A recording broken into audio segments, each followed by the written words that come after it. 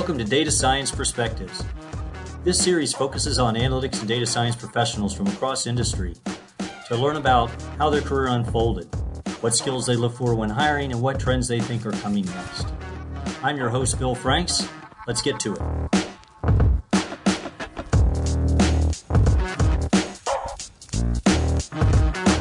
Welcome to this episode of Data Science Perspectives. I'm your host, Bill Franks. Today, we're lucky enough to have Warren Hearns join us. He's another longtime Atlanta resident whose background is both impressive and broad.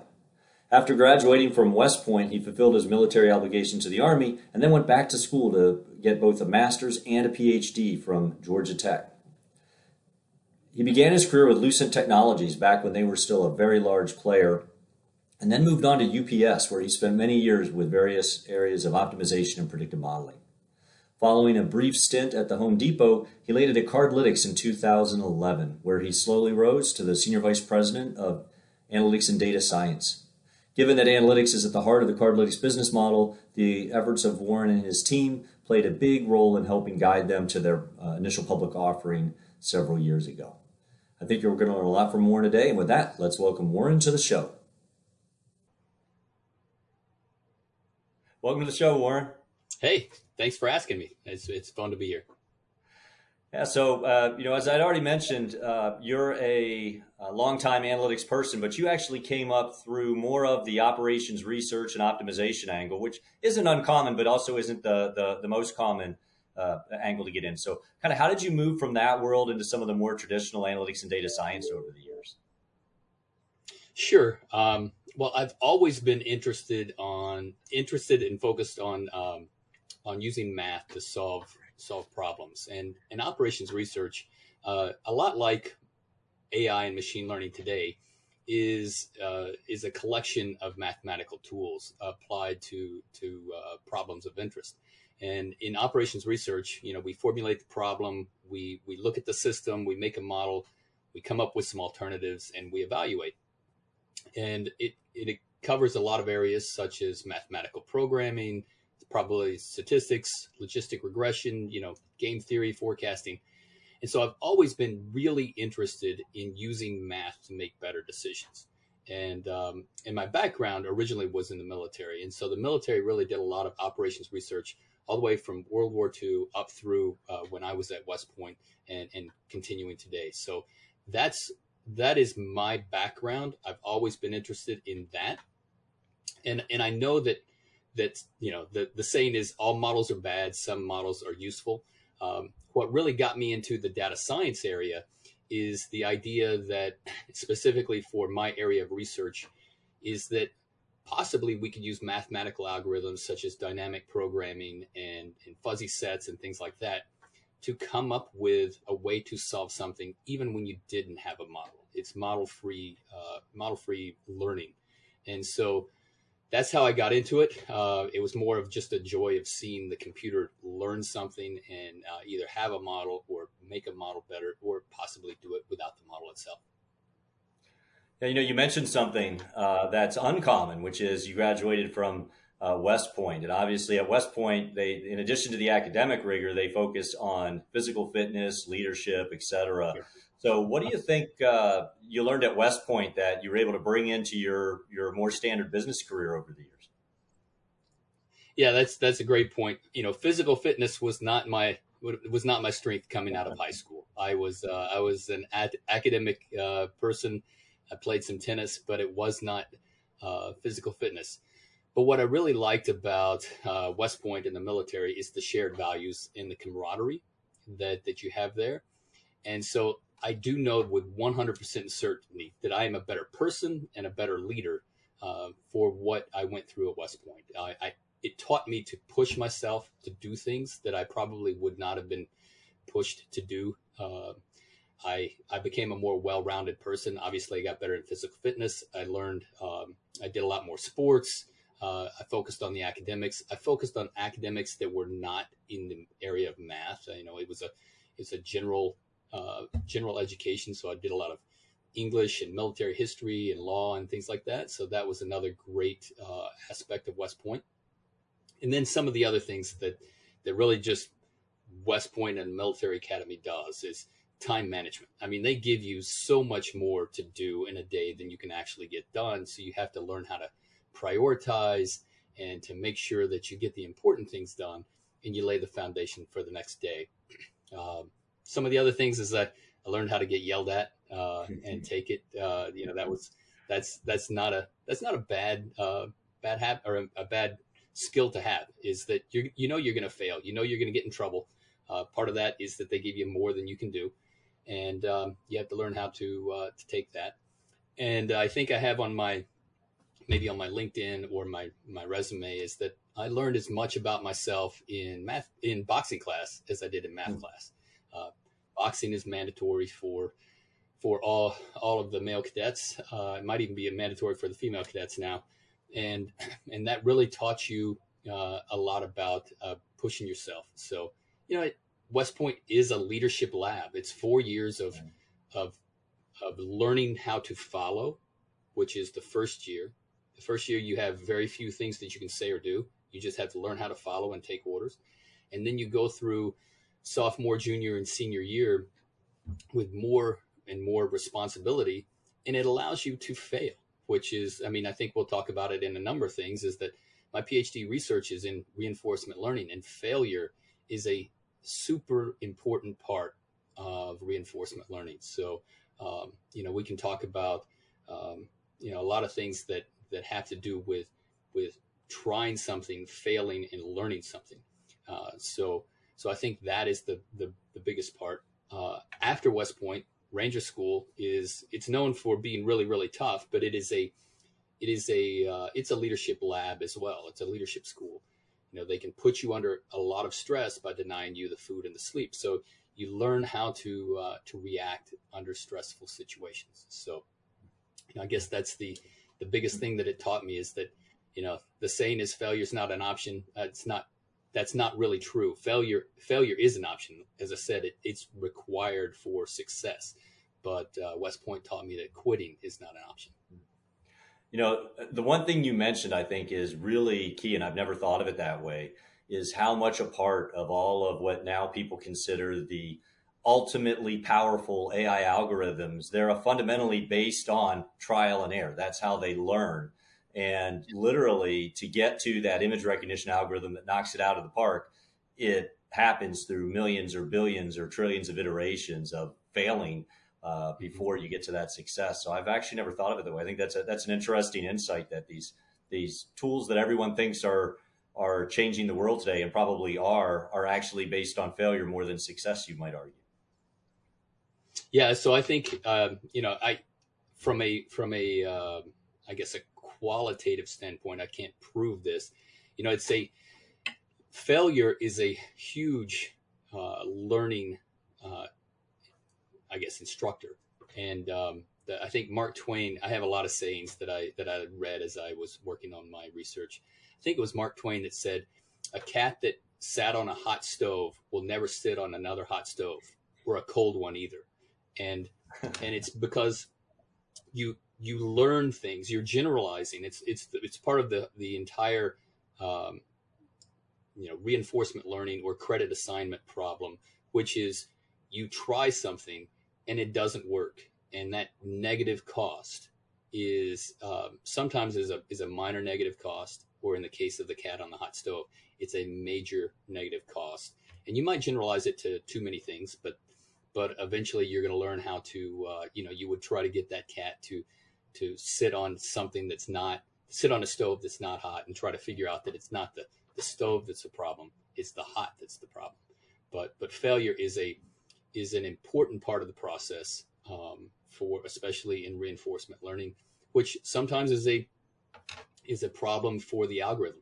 We were learning how to, in our research for NASA, we were learning how to pull a tethered satellite back into the space shuttle.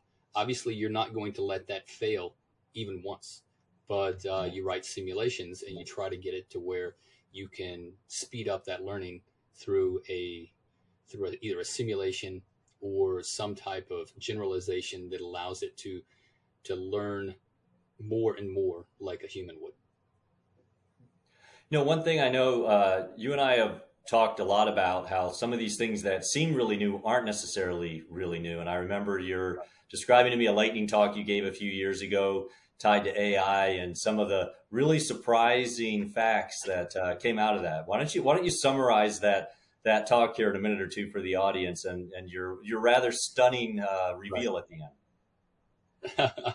Well, so at the place I used to work, we would do lightning talks every month, and so I wanted to let people know that while we're making a lot of breakthroughs in machine learning and artificial intelligence, that a lot of what we are doing is not necessarily new.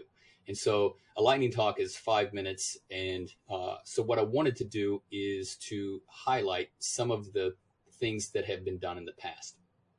And I started it off with a slide that said, in January, a paper was published that talked about the steps towards artificial intelligence. And it broke it down into 5 different areas. And I've got the 5 listed here. It was heuristic search, optimization, pattern recognition, reinforcement learning, planning and problem solving, and then generalization. And so we talked for about 30 seconds about how that is exactly what we're doing right now. And then the next slide revealed that that's not a slide. I mean, that's not a paper. When I said January, that's not January 2021 or 2019 when I gave this talk. That is January 1961.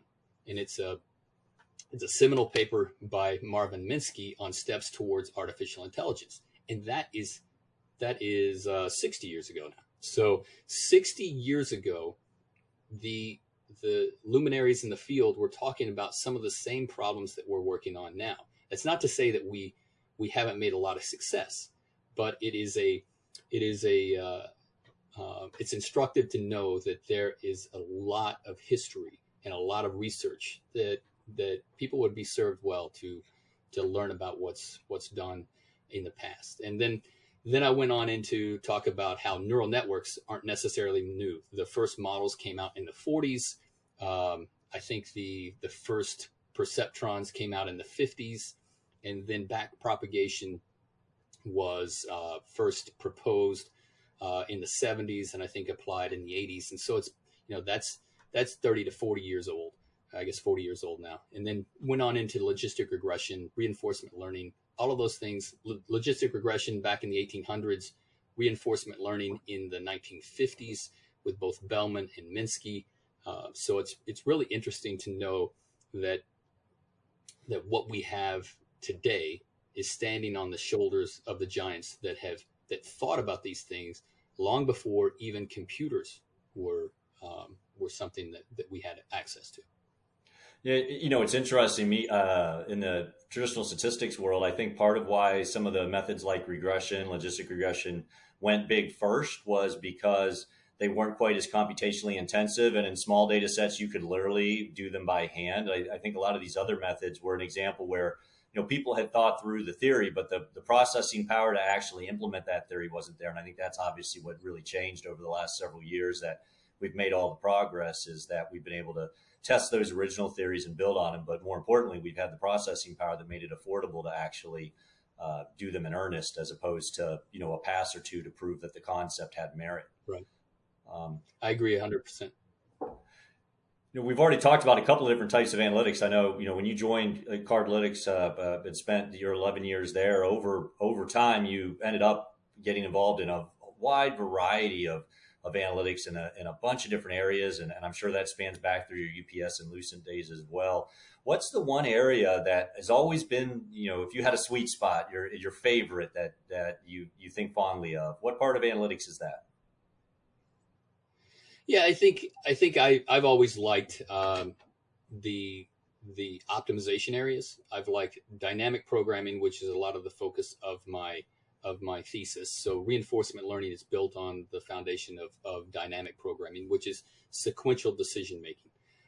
I've also been super interested in integer programming, linear programming, anything where we can take a model of the system and help prescribe what we should do in the future, assuming that our model is the right one. It can either teach us something that we know, or it can identify some of the limitations of the model.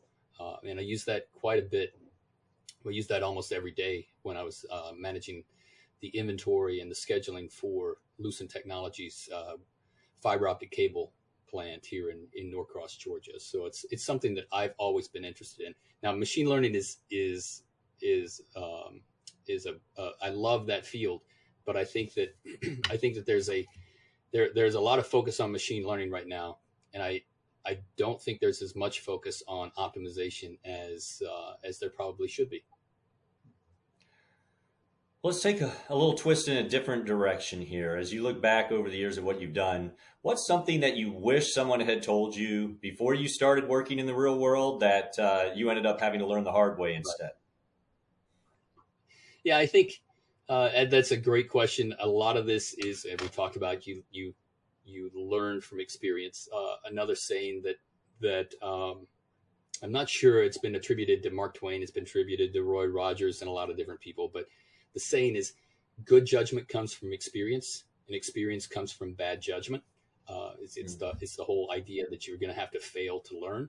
But I think what I would like to have known and done better early on in my career, and maybe I knew this, but I just didn't do it, is that I needed to actively manage up. Early on in my career, I thought my actions and my results, they would speak for themselves and get you noticed and promoted. And in a lot of cases they do, but they don't in every case. And I think a corollary to that is that sometimes if you make things look easy, then they're going to think that it's easy. So, that's where you have to talk about how difficult this problem was. You think about when we watch a professional athlete, either a baseball player, football player, soccer player, and they're going out there and they make things look easy. We know, because we've tried those sports, that they are not as easy as it looks. That may not be the case with data science or analytics or operations research, because there might be a misconception by the executives who think that this is something where you just have some data, you download an algorithm, and you get an answer. So I think those are the things that I wish I would have done better early on in my career, and explained what we did and how difficult it was to do what we did. No, that it's interesting, the managing up. I'm curious because I would imagine a lot of people would picture a military structure that's viewed as very top down and very rigid, as somewhere where managing up is either discouraged or very difficult to do. I could actually see where it might be even more important in those environments because of how they operate, to make sure people are aware. How did you find the managing up in a military context as opposed to a business context? Is it really the same in both, or are there some very distinct differences? I think one distinct difference about the military is that it is a very very prescriptive route that you go, and so you would rarely be put into a role in the military without, and I'm talking about since I was a junior officer, that you didn't know a lot about each of the roles that are under you. So I think in some ways that is a benefit in the military, is that you know that your commander, he or she, understands your role, understands your job, and has probably done that in the last, within the last 5 years, done that particular role.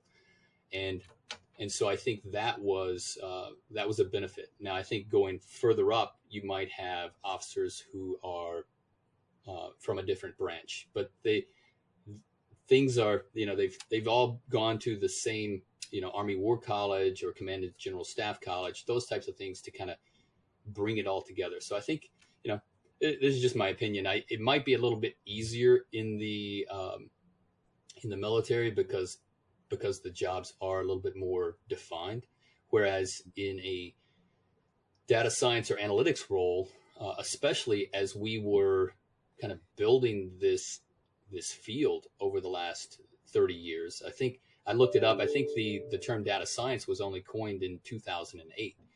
We were doing a lot of things that would be considered data science 30 years ago. But it wasn't really called that. It was called something else, and it wasn't really known by the executives as much as you probably would in a more defined job in the military.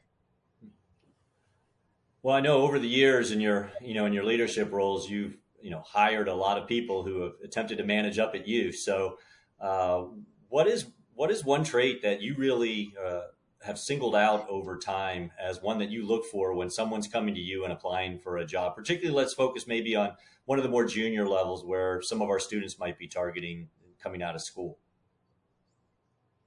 Sure, I look for more of the soft skills, and because I think that you're coming in with your technical skills. Maybe you're not an expert in a number of these things, but you at least check the box. And I think that's sort of table stakes, where if you're in early on, you either know SQL and Python or R or some other types of, and you've done a few different projects either at school or online. Um, Once we have identified that you've got a good foundation, then I think, and maybe it's not just one thing, but it's more of a intellectual curiosity, somebody that's wanting to come in and learn.